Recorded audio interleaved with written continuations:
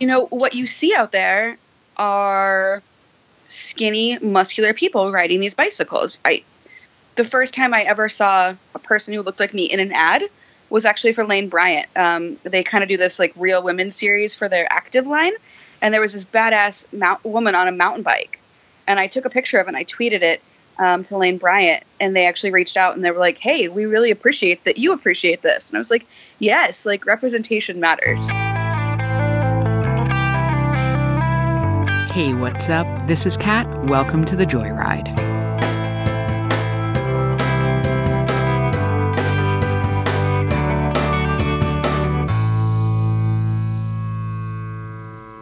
Hey, what's up, Joyriders? This is Kat, and you're listening to episode number 38 of the Joyride podcast, where we celebrate women on bikes. Why? Because I believe in the transformative power of the bike in our personal lives, our communities, and the world at large. The Joyride is a listener-supported podcast, so if you like what we're doing here, please head over to thejoyridepodcast.com/support and learn how you can join the Joyride Nation. On this episode of The Joyride, I chat with adventurer, blogger, and self-professed fat woman on a bike, Marley Blonsky. We'll learn about Marley's evolution into being the bike camping badass that she is, her favorite spots for a quick overnight near Seattle, love of gravel riding, key bike snacks, and what it's like to choose biking for fun instead of weight loss in a world and sport that tells you lighter is better. Marley is one of the presenters at Stoked Spoke, so if you're in the Seattle area, make sure you check that out and give her a high five for me. Oh, and we dropped the F-bomb more than once on this recording because it was just that great of a conversation. So if you've got kiddos around, you might want to grab some earmuffs for them. All right, folks, we're going to jump right into it because we've got a lot of ground to cover here. Do make sure you check out the show notes at thejoyridepodcast.com/038. I referenced something in the very beginning of this interview with Marley. It's a Taoist proverb, and there's a great video in the show notes, so I do urge you to check that out. All right, without further ado, let's get into it. Let's meet Marley Blonsky.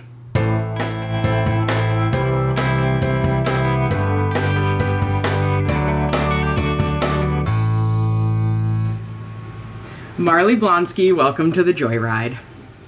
Thank you. It's a pleasure to be on. It's a pleasure to be here wherever in the world you are. Where are you right now? I'm in Seattle. Supposed to be in Portland with you live, but the weather and I got a new job today, and they want me to work tomorrow, so I am not in Portland right now. I think that, you know what, who's to say what is good and what is bad?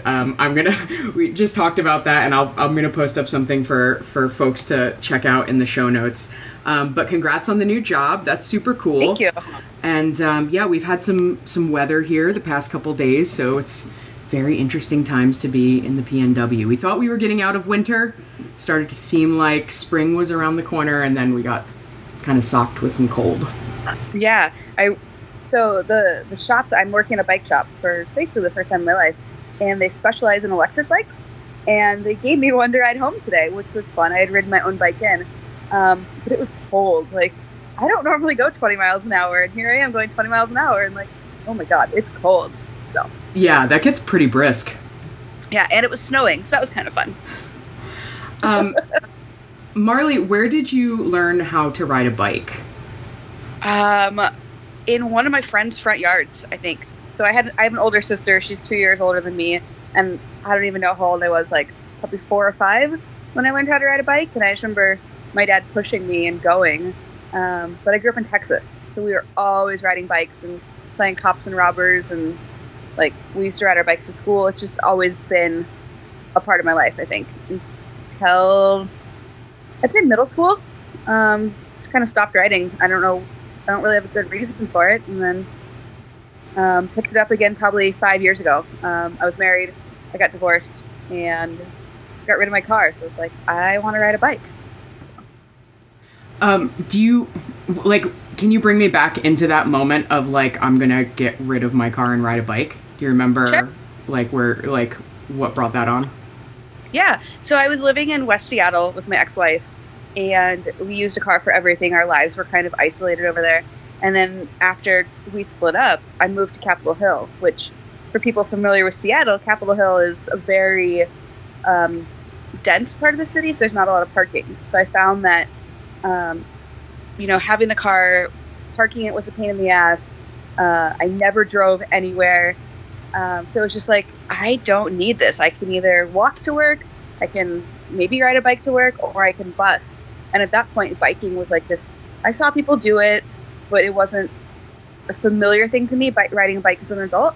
But I had a friend who worked in a bike shop. So I was like, hey, Ian, I want to do this. And he kind of walked me through the steps of finding a bicycle and how to do it. And the rest is kind of history.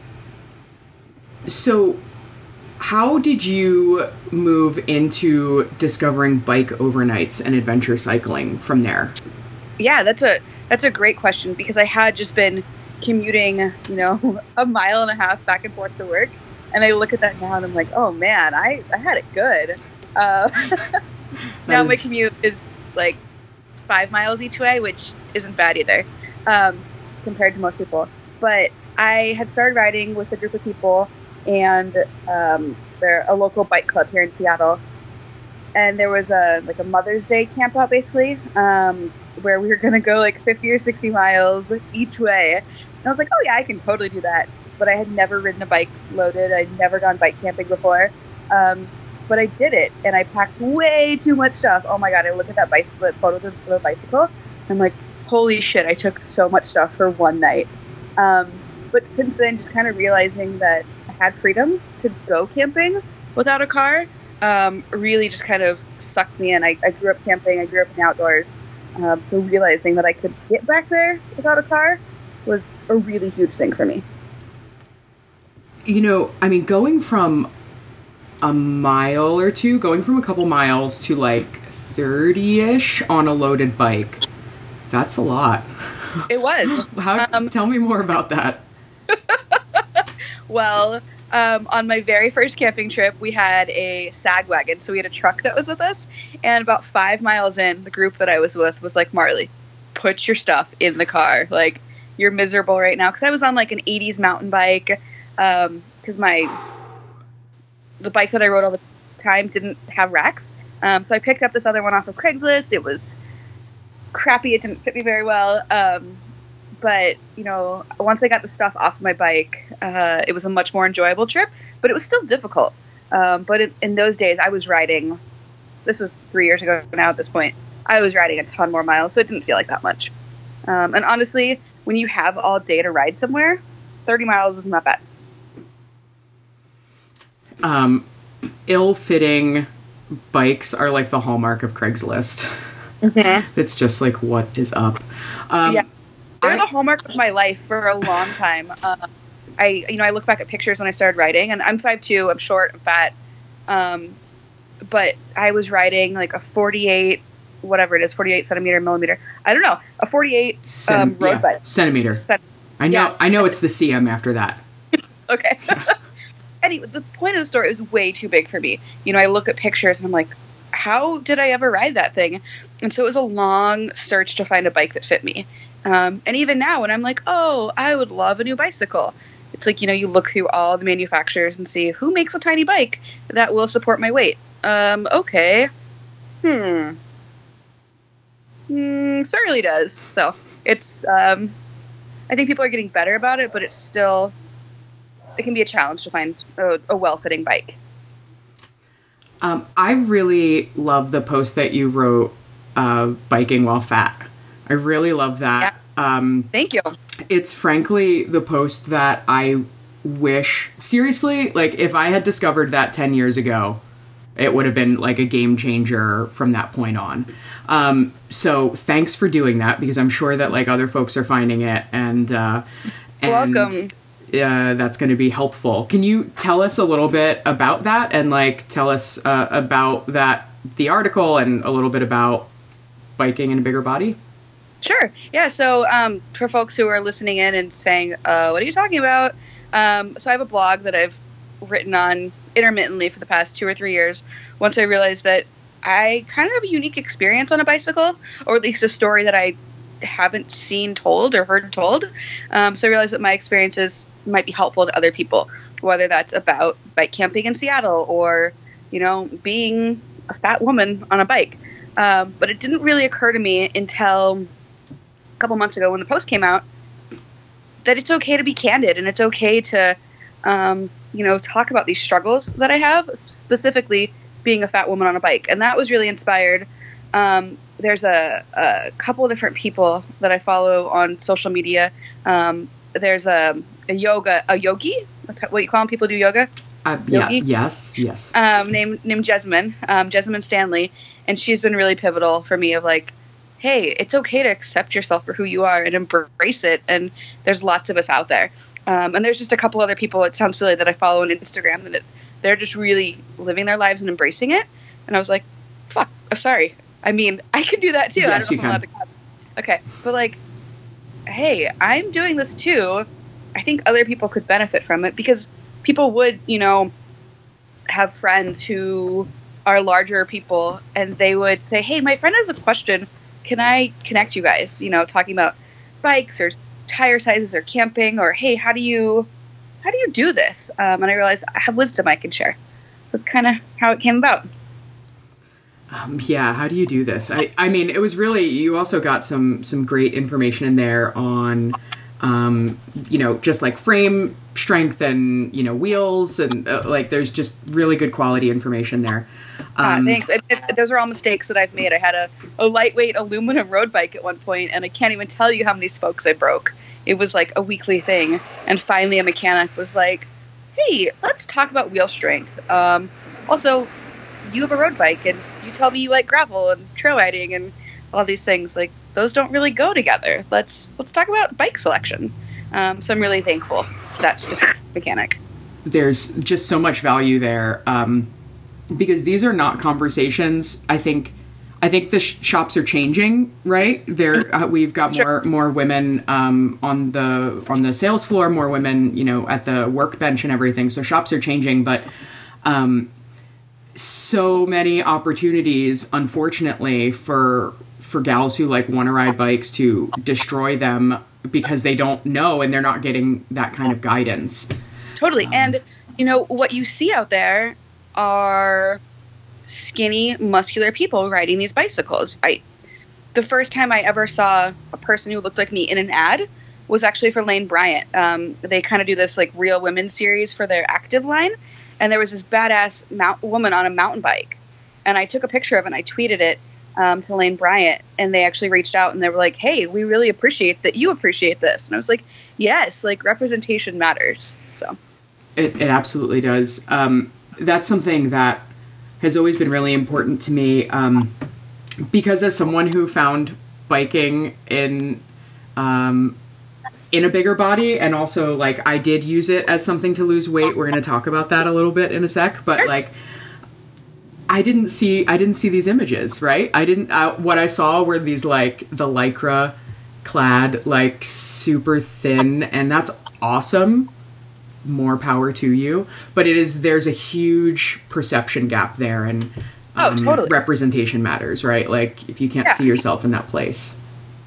Yeah, I mean, I'm not gonna lie, I would love to weigh 100 pounds less and just be able to zoom up those hills those, skinny Rafa wearing people. You make bike riding look easy, and great and beautiful, and then I'm a couple minutes behind them on the hills. But we're all out there, we're all riding our bikes and having a great time. So yeah, we're just living our lives, and you know what? The descent is a lot of fun too. So exactly. Oh my gosh.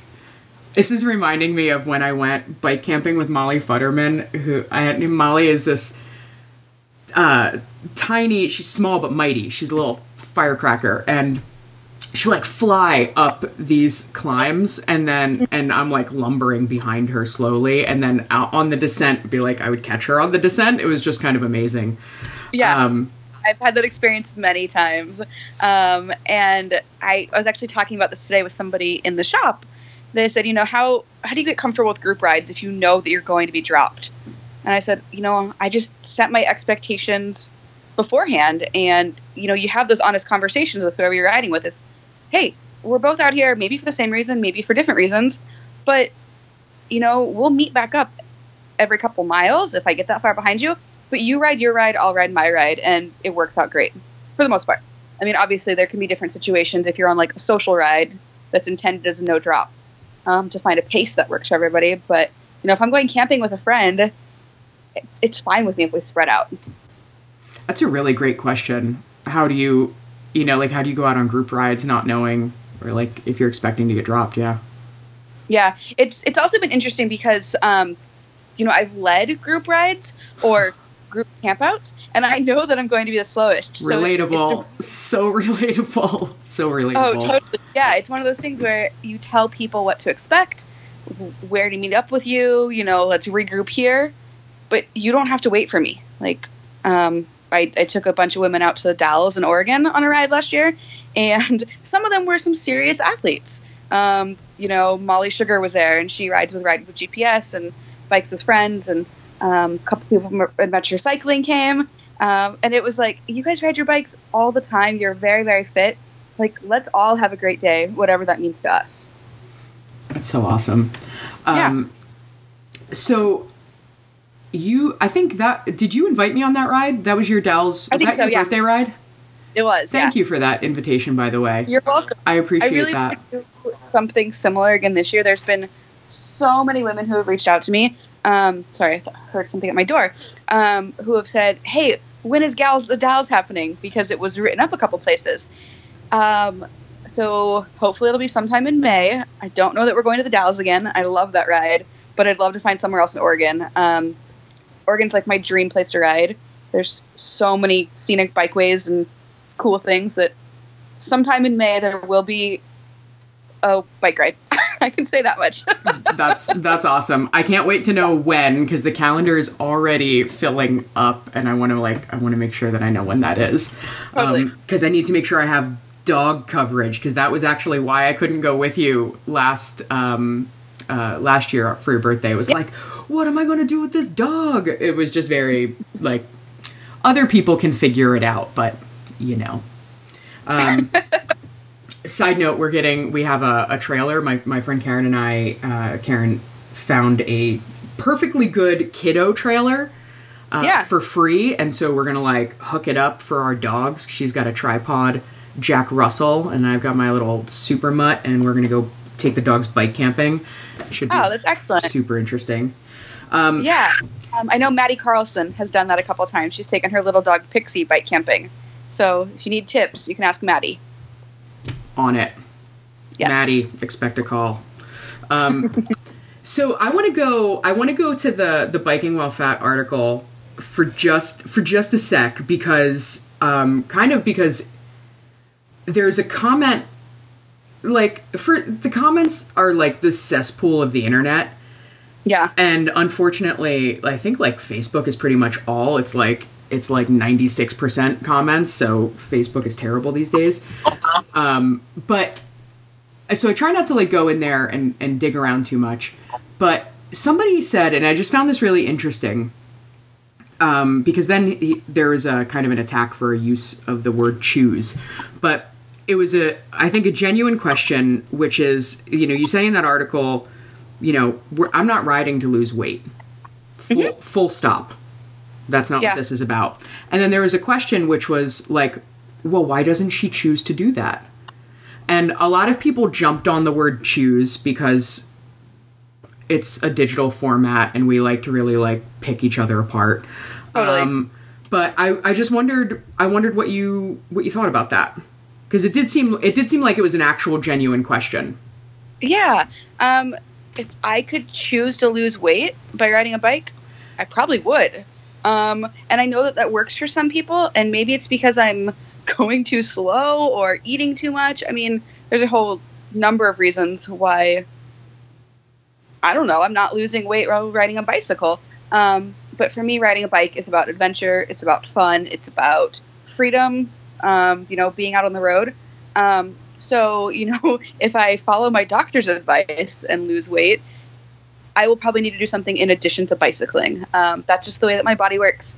And so for people who haven't experienced what it's like to be fat, thinking that you have the choice to, just choose to lose weight. Like, I'm going to choose to wake up at 7 a.m. tomorrow. Like, it doesn't work that way. And I really wish that it did.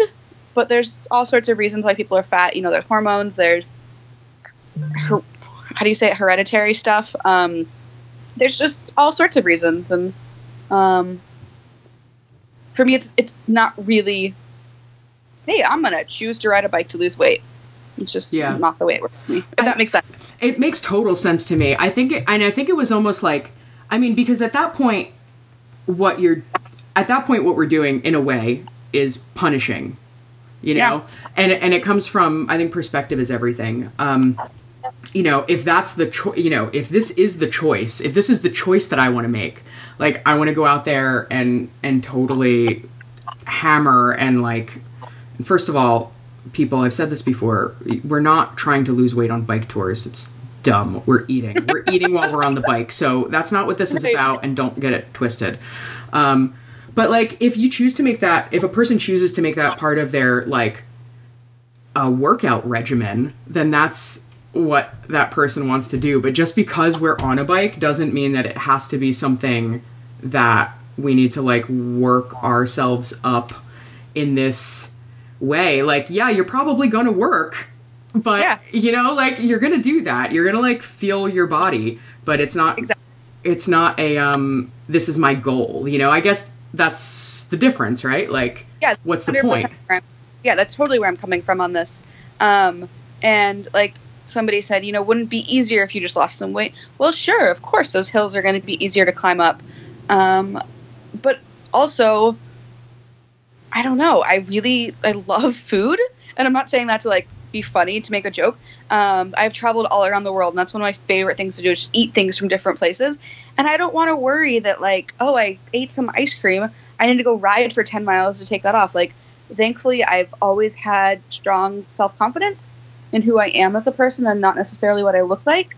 So I'm really grateful for that. I remember, in middle school and high school, other girls talking about how fat they were, and it's like, I wish I could just shake them, because I've been fat my entire life, but it's just, we are who we are, and there's so much more to us than what we look like.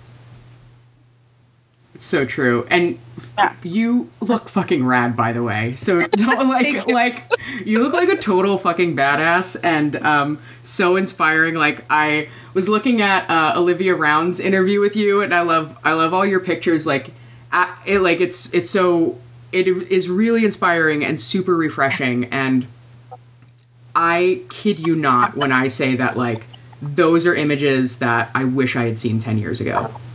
Thank you so much. Yeah, like, for real. I really am just living my life, and I don't know. It's not all glamorous, but it's... it's social, so... I'm 31. You just have to, at some point, just embrace who you are, and people are going to like you for who you are, or they're not, and they're going to want you to change. Yeah, like, how long are you going to punish yourself for someone else's idea? Totally. Yeah. Yeah. I just thought it was really... that it stood out to me for a lot of reasons, but I just wanted to get your thoughts on that. Yeah, and it's funny because for a long time I didn't read the comments. So on my own blog, the comments were resoundingly positive, but then it was picked up by Ella Cycling Tips, which tends to cater to a more racing audience, people into fast bikes and following the professional scene. And following, honestly, like, a lot of unhealthy intake. There is a lot of eating disorder in racing. Yeah, totally. And so when the editor approached me and said, hey, I'd love to run this, she did some very minor editing to it. So if you read my blog versus the post up on Ella Cycling Tips, there's some very, very minor word choice or word differences.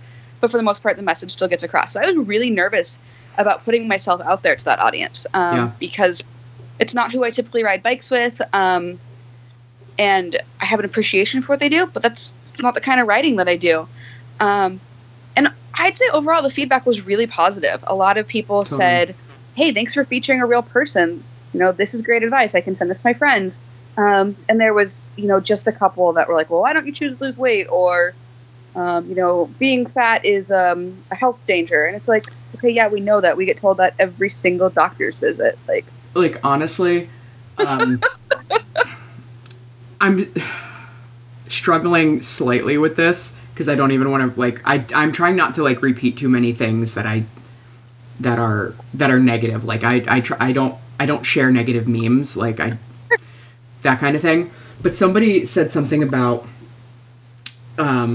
slapping food out of a person's hand, and it filled me with this rage that I couldn't describe. Who the fuck do you think you are? You know what I mean? I swear to God, come at me, bro. Try. I don't even like donuts. Fucking come and try and slap a donut out of my hand. And I do like donuts. Yeah. That's not the cap I chose. I chose the pizza cap, not the donut cap. It's a true story. I mean, I love pizza. I love donuts. I love ice cream. But I also, moderation is the key to everything. And I think that's to be said for food. It's to be said for riding a bicycle. If your entire life is consumed by riding bikes, that might not be healthy. I mean, that was my life for a long time. And I realized I didn't have any friends who didn't ride bikes. So it's okay. Moderation, seriously, in everything. Yeah, moderation is really key. Yeah, so I also want to know, there are so many things that I want to ask you about.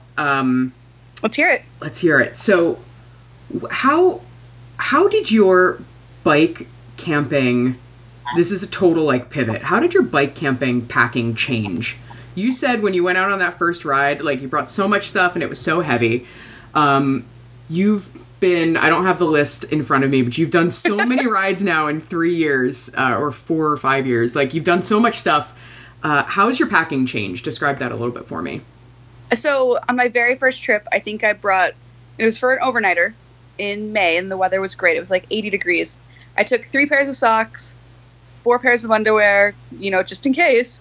I just brought so much extra clothes and extra food, even though we had multiple grocery stops along the way. I'm trying to remember. I think I took an extra canister of fuel just in case I ran out, which I'm not saying that's not a good idea to do, but on an overnight? Yeah, on an overnight. If you don't get coffee in the morning, that's not the end of the world. Even though I really love coffee outside in the mornings. So I've really just become much more picky about what I take. I'll take 1 shirt for 3 days because you're going to smell bad anyway. I try and repurpose my clothes as pillows instead of taking a specific pillow. But at the same time, I don't want to claim to be a weight weenie by any means. Usually when I go bike camping or bike packing, things are heavy and I pack too much. That's just the way it goes. Because I don't like being hungry. I like to take a lot of food, a lot of snacks. But I've gotten better about what I eat when I'm I don't even know what to call it. When I'm riding my bike and sleeping outside. Because I don't know if it's touring or camping or packing or whatever you want to call it. So, tell me about bike snacks. What are your favorite bike snacks? Oh, man. These little energy balls that I got introduced to by Anna Brones. She actually wrote a book about camp food, essentially. Yes, I should know the name of it. Because is it the Culinary Cyclist? Is it that one? Yes. Or is it bike? Yeah, yes. yeah. Okay. She's written a couple other ones too. She just wrote one with Brendan Leonard. They collaborated on it. So there's some really good recipes in there. And I'll see if I can find that one. But so they have these little energy balls. They're oats, peanut butter, honey, chocolate chips, chia seeds, flax seeds. So it's a good mix of sugars and carbohydrates and a little bit of protein. I love having those. I like pickles because I like salty things. I learned a lesson last year though that pickle juice soaks through or seeps through Ziploc bags. So that's a key. That's a tip. Yeah. My bike bag smelled like pickle juice for a while. It was entertaining. I really enjoy anything eat one-handed while I ride. I still haven't mastered riding without my hands. Same. Which is really silly. I could do it when I was a kid, but I can't do it now. I like beef jerky. peanut butter and jelly sandwiches. And then when I get to camp, I really love cooking a hot meal. My go-to last summer was pad thai. So you prep the sauce and stuff at home. It's like peanut butter and soy sauce and some sugar. Prep that sauce at home. You get to camp, you boil some rice noodles, chop up some veggies, and then you've got a nice little meal. Also, like cheese and salami are really good choices for me on the bike. I try and eat real food when I'm on the bike for sustained energy. I am super curious about this pad thai, your bike camping pad thai. That's rad. You grab whatever veg you get at the local grocery store? Typically, yeah. So, or I'll take it with me. If it's just a one-nighter, I'll take a shallot, garlic, and some green onions.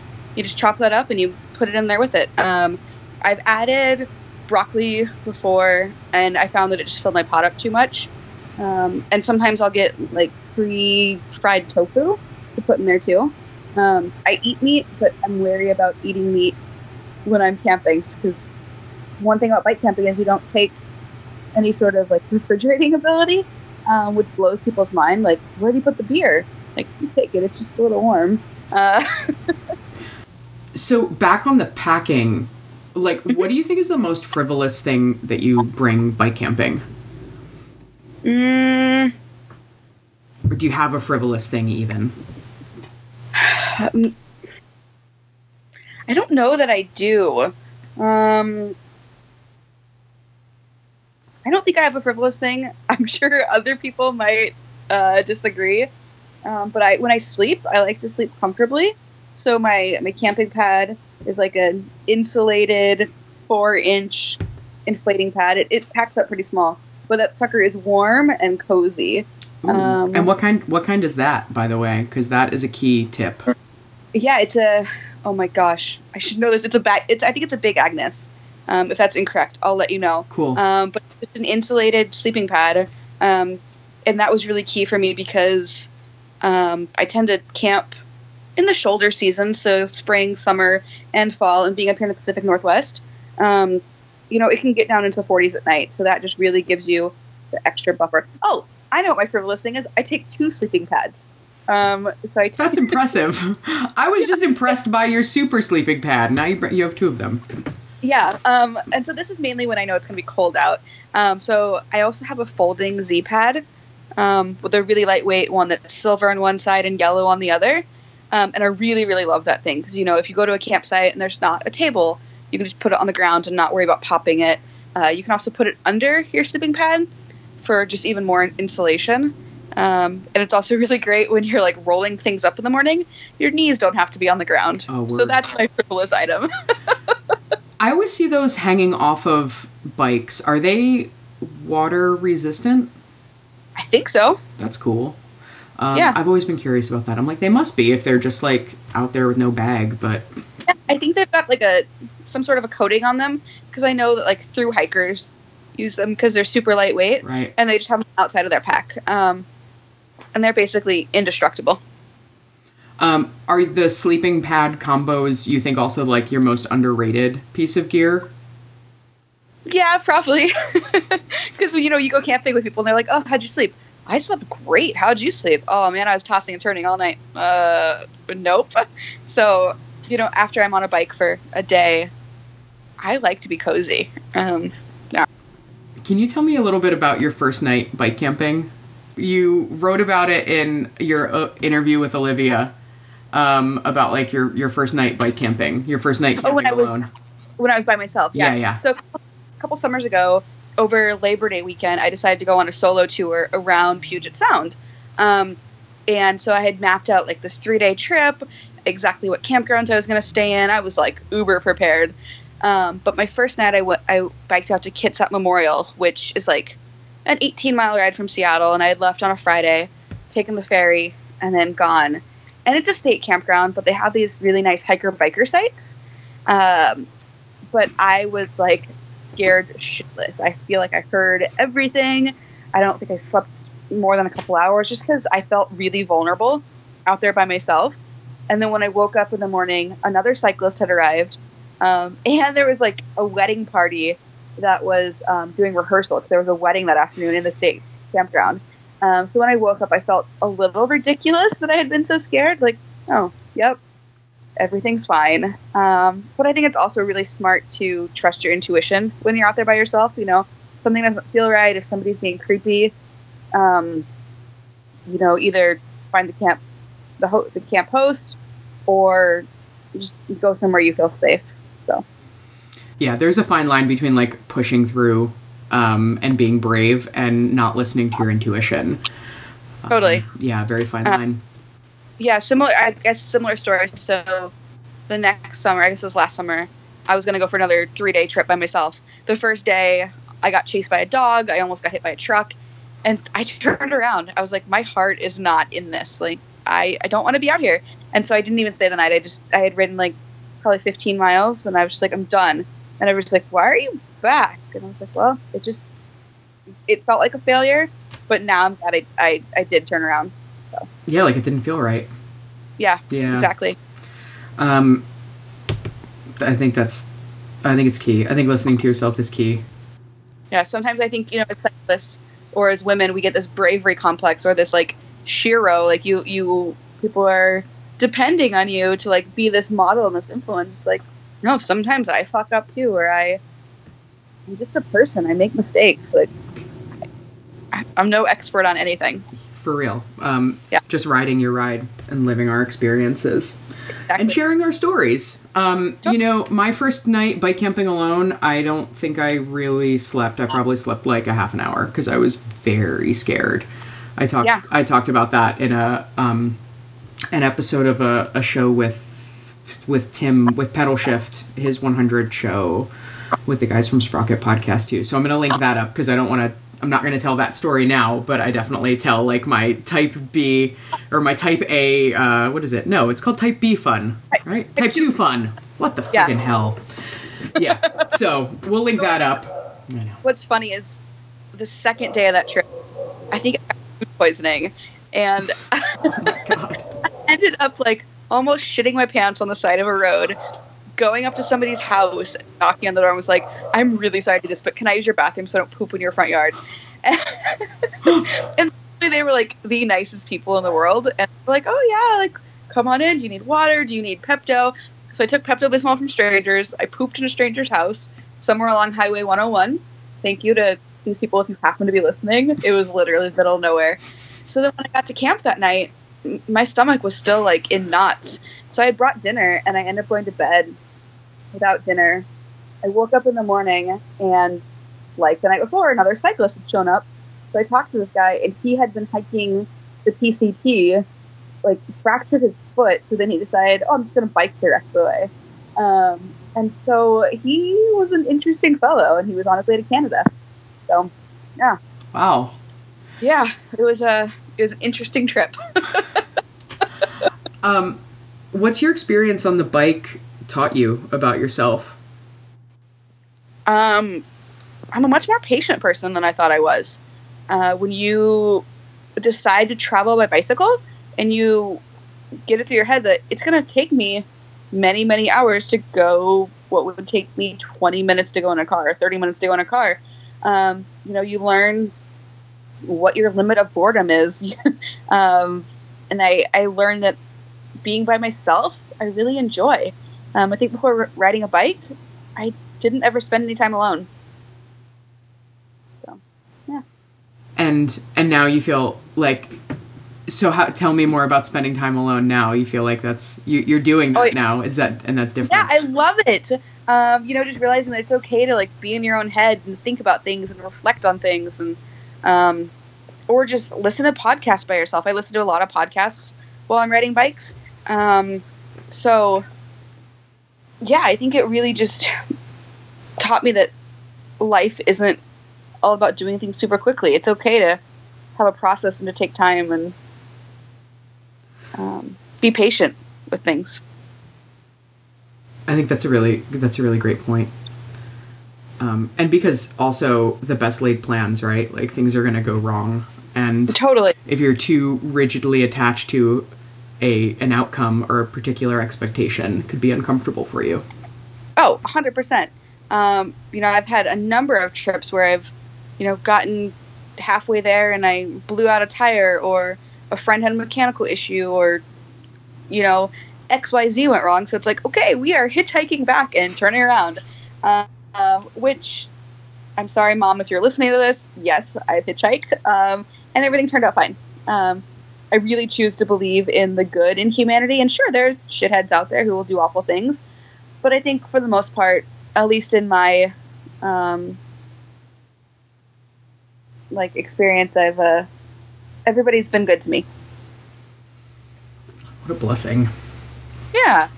I hear that that's what the bike touring kind of shows you. I have not gone. I've only been out for like 2 days. I haven't been out on anything longer than that. But I hear, and I'm like totally entranced by going across the country and experiencing that, especially as we're in this moment, this like particular political moment, where we're so incredibly polarized on everything. It's like, it's crazy. And so I've been flirting with this idea. It's not this year, but I've been flirting with this idea of, you know, how would that feel to go across the country and like experience these people when like we see each other for real, and like you're totally, you know, like we're flesh in front of each other. It's okay. Yeah, it's really interesting. I think people are much more human and open to each other when you do have those experiences. I ride the train fairly often.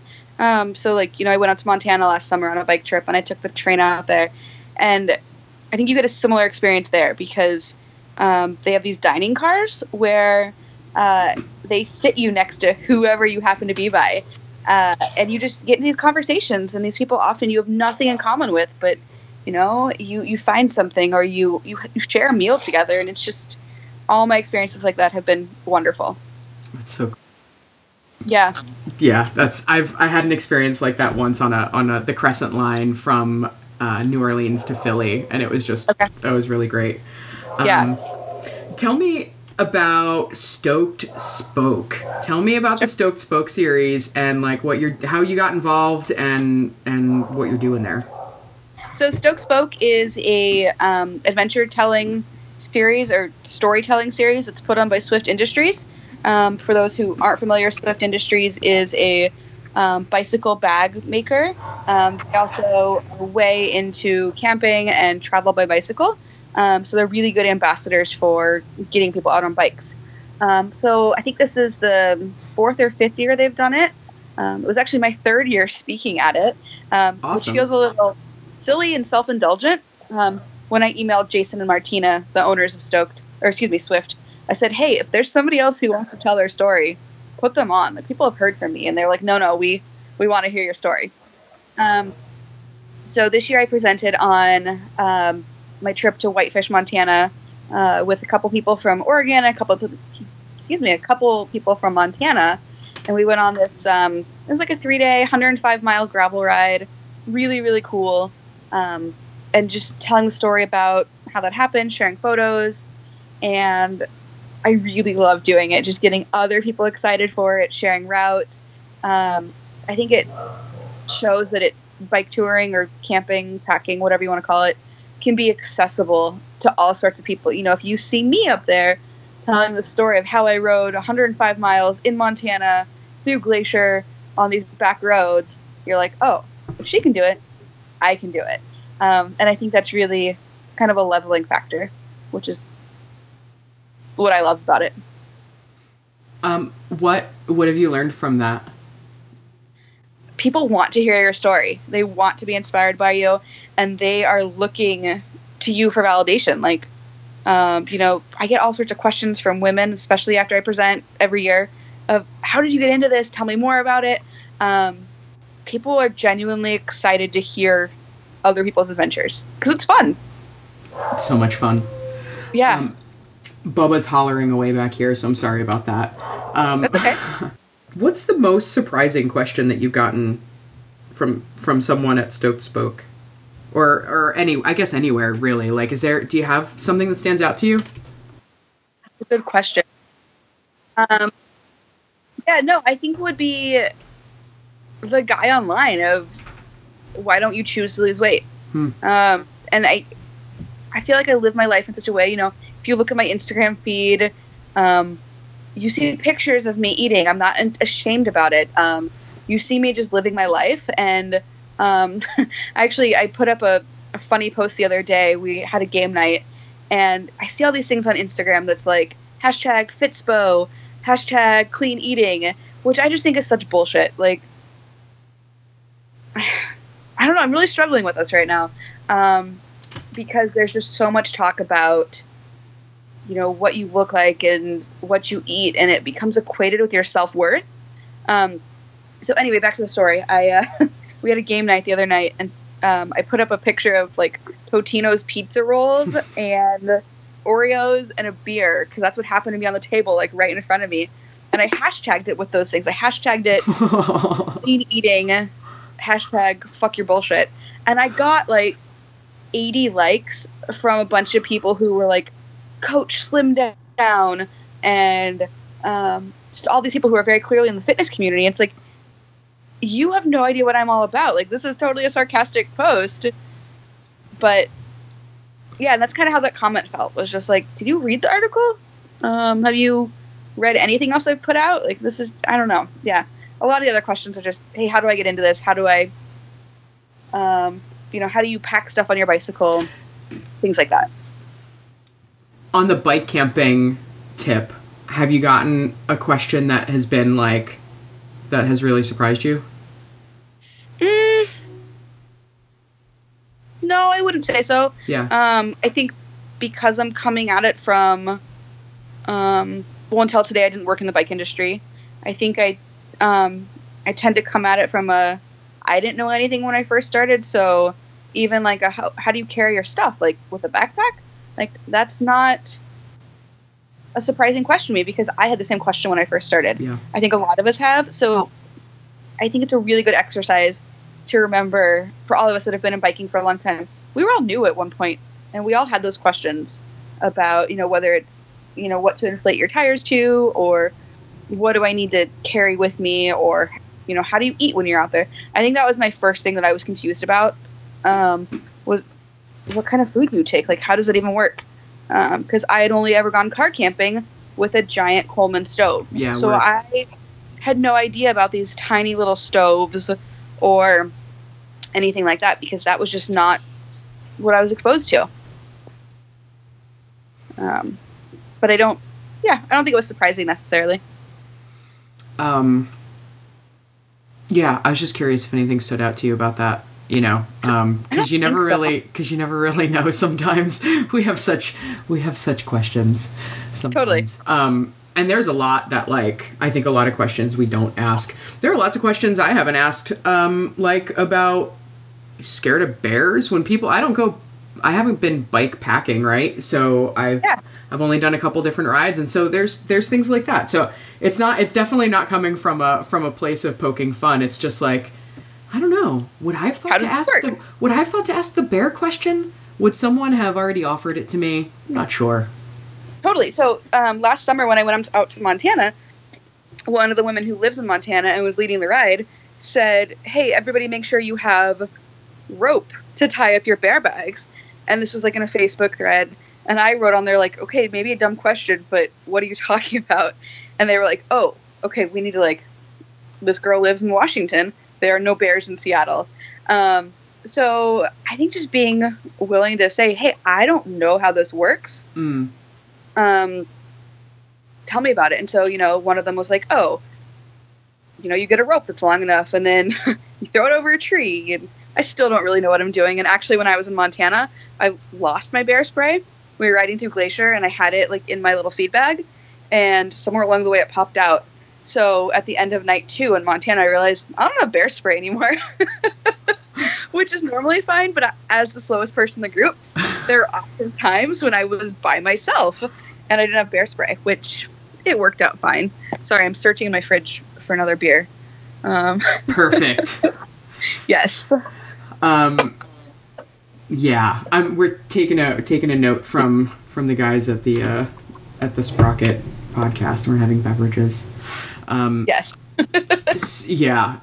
Like the bear thing is actually, I don't know. That's the biggest thing because I'm never really sure of like where I need to be scared of what animals and like Totally. I tend to like really this is overkill.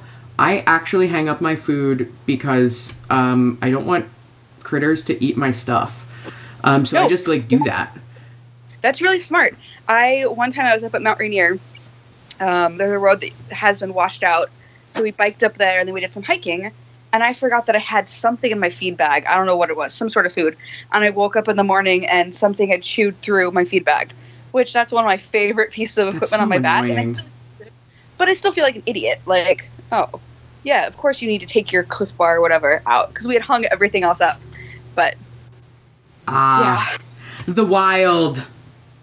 So are you familiar with Lael Wilcox? Yes.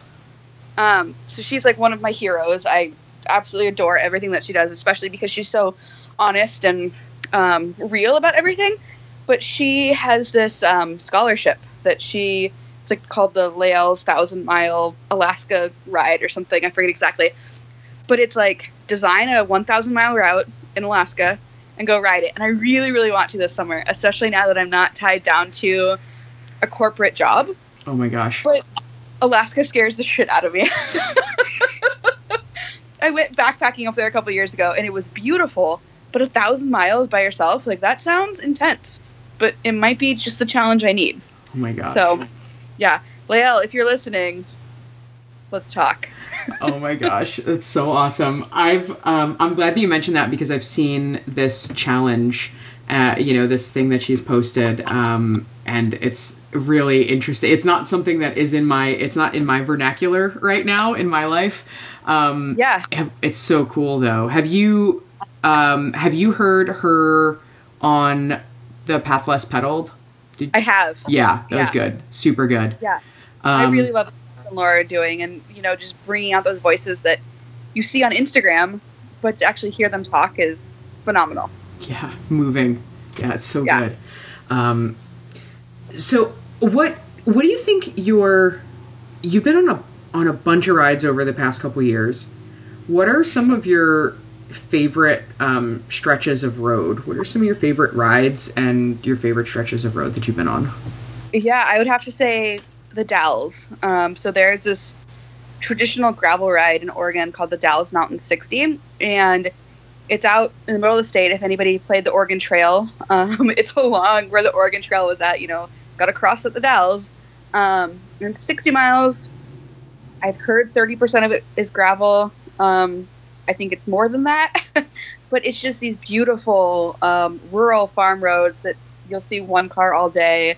Gravel is my favorite thing to ride. A lot of people hate it. I love it.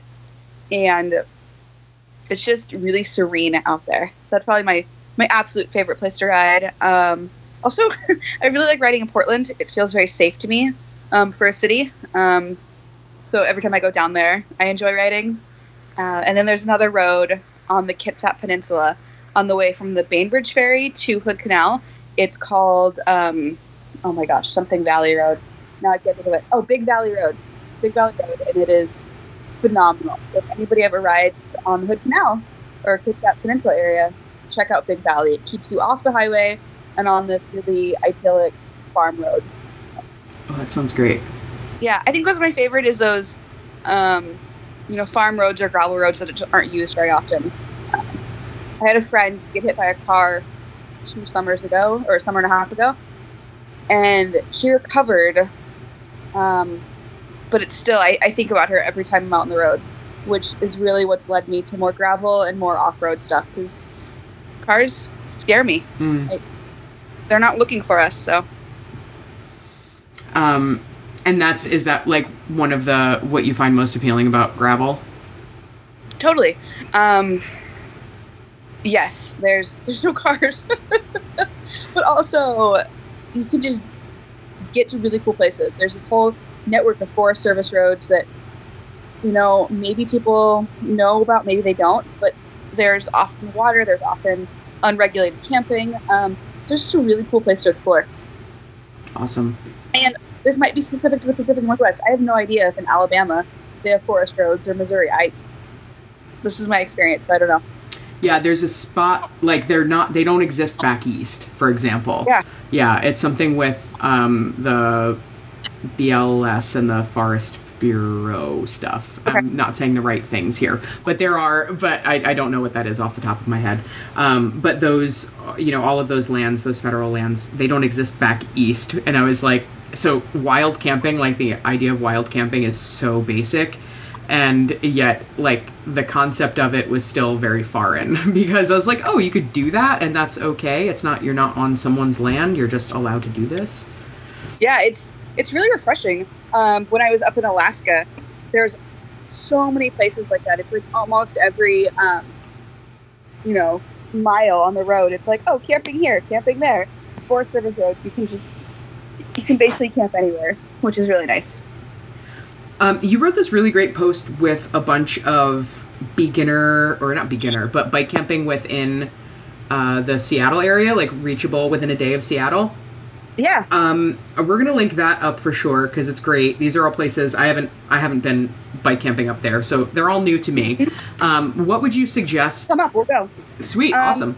Yeah. What would you suggest for someone who is a noob and they kind of want to go on they're in Seattle and they want to go on their first bike camping trip. What's your favorite? My favorite is Manchester State Park. It is an 8-mile ride from the West Seattle ferry. So however you get over to West Seattle, you can ride through downtown, which adds, I don't know, maybe 12 miles, but it's all flat. But once you get on the ferry and get across, it's 8 miles. It's not very hilly, which around here is rare to find. And they're really low traffic roads with wide shoulders. So I'd feel comfortable taking a new person out there. The other great thing is you pass through this tiny little town that has a pizza place and a bar. So if you don't want to take food, you could totally go there for dinner, wake up in the morning and eat on the ferry.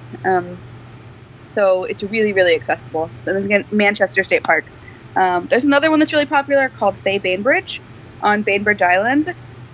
I don't like that one quite as much. The ride is nice, but the camping feels like you're camping in a parking lot. Everybody's got their preference, but I like Manchester a lot.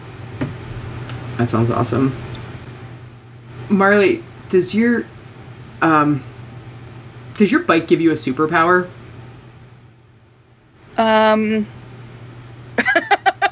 You surprised me with this question. I know. Sorry.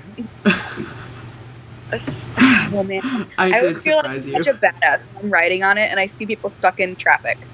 So it kind of gives me a superiority complex. I'm not gonna lie.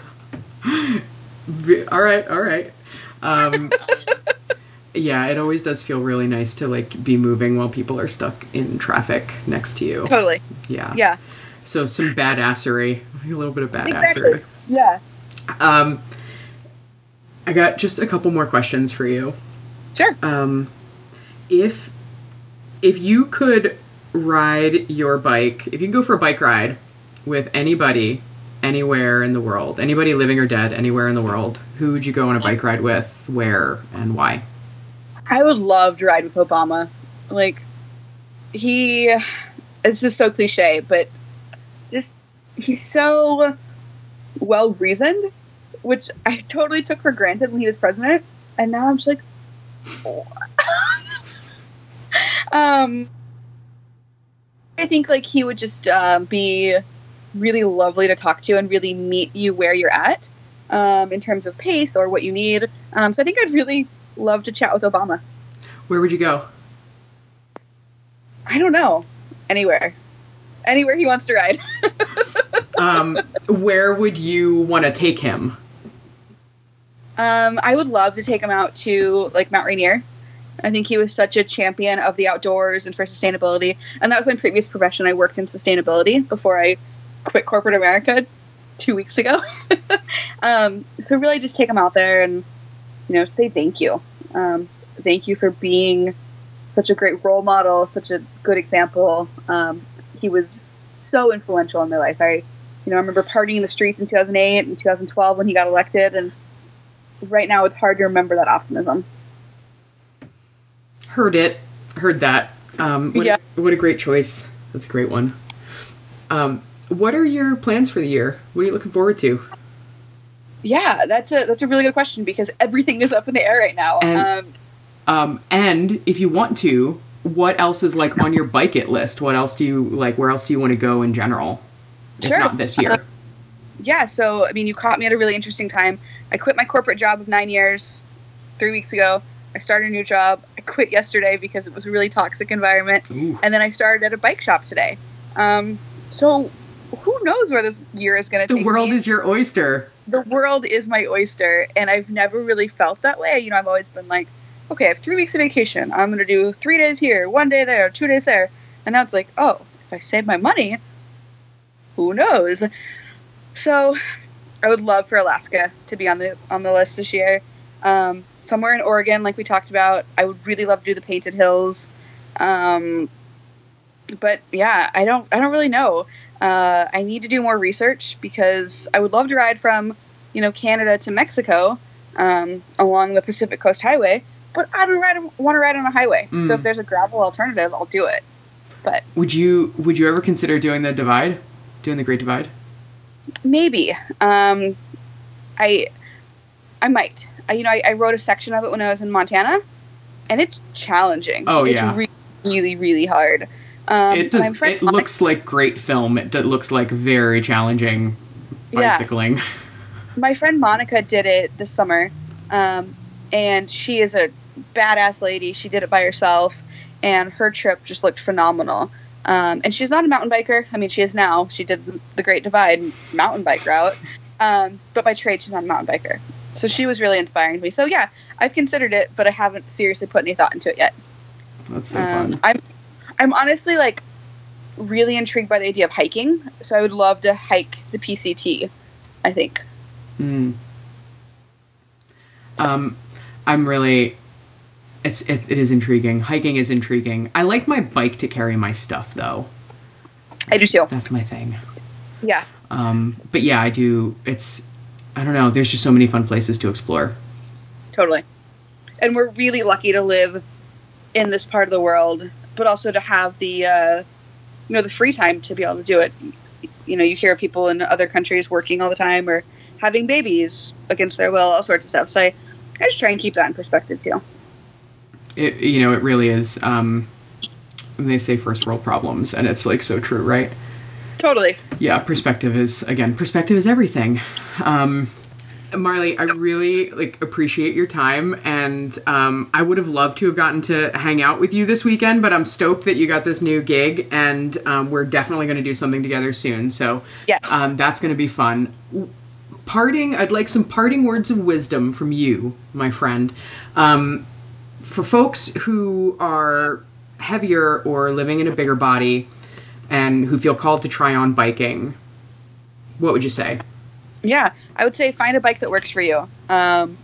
Whatever that means to you. If you're going to ride just roads and maybe trails occasionally, be honest with the bike shop about that. If they try and put you on a mountain bike, say, no, this isn't what I want. Keep trying and trying until you find the right thing. And you don't owe anybody anything. If an e-bike is what works for you, get on an e-bike. You really don't owe anybody anything because it's your bike ride, it's your adventure, it's your commute, it's your whatever it is. And just do it your way. There's no right way to ride a bike unless just don't fall over, which we all do that too, so it's fine. I think that's a great place to leave it. Yeah, me too. Awesome. Marley, where can folks find you? Where can they follow you and keep tabs on what you're doing? Yeah, so my blog is Life on Two Wheels. It's lifeontwowheels.space or just Google Life on Two Wheels. I'm pretty active on Twitter and Instagram, Marley Blonsky. And yeah, I think Instagram is the best view into my life. Twitter, you might get some political commentary, which is fine. But yeah. Yeah, word. Awesome. Yeah, thanks so much. We will talk with you soon. Sounds good. Thanks, Kat.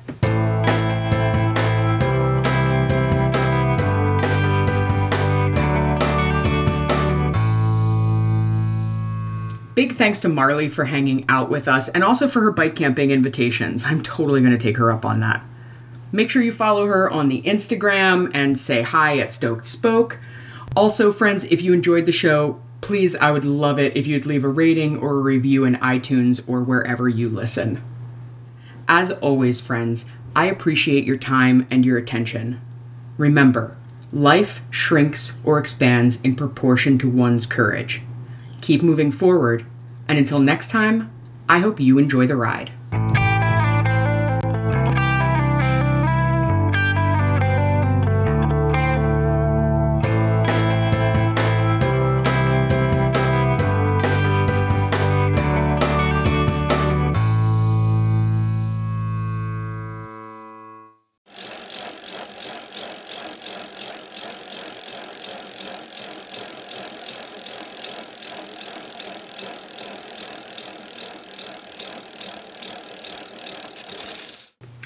So I want to I think, let's see, hold on. Come back. Bring it back.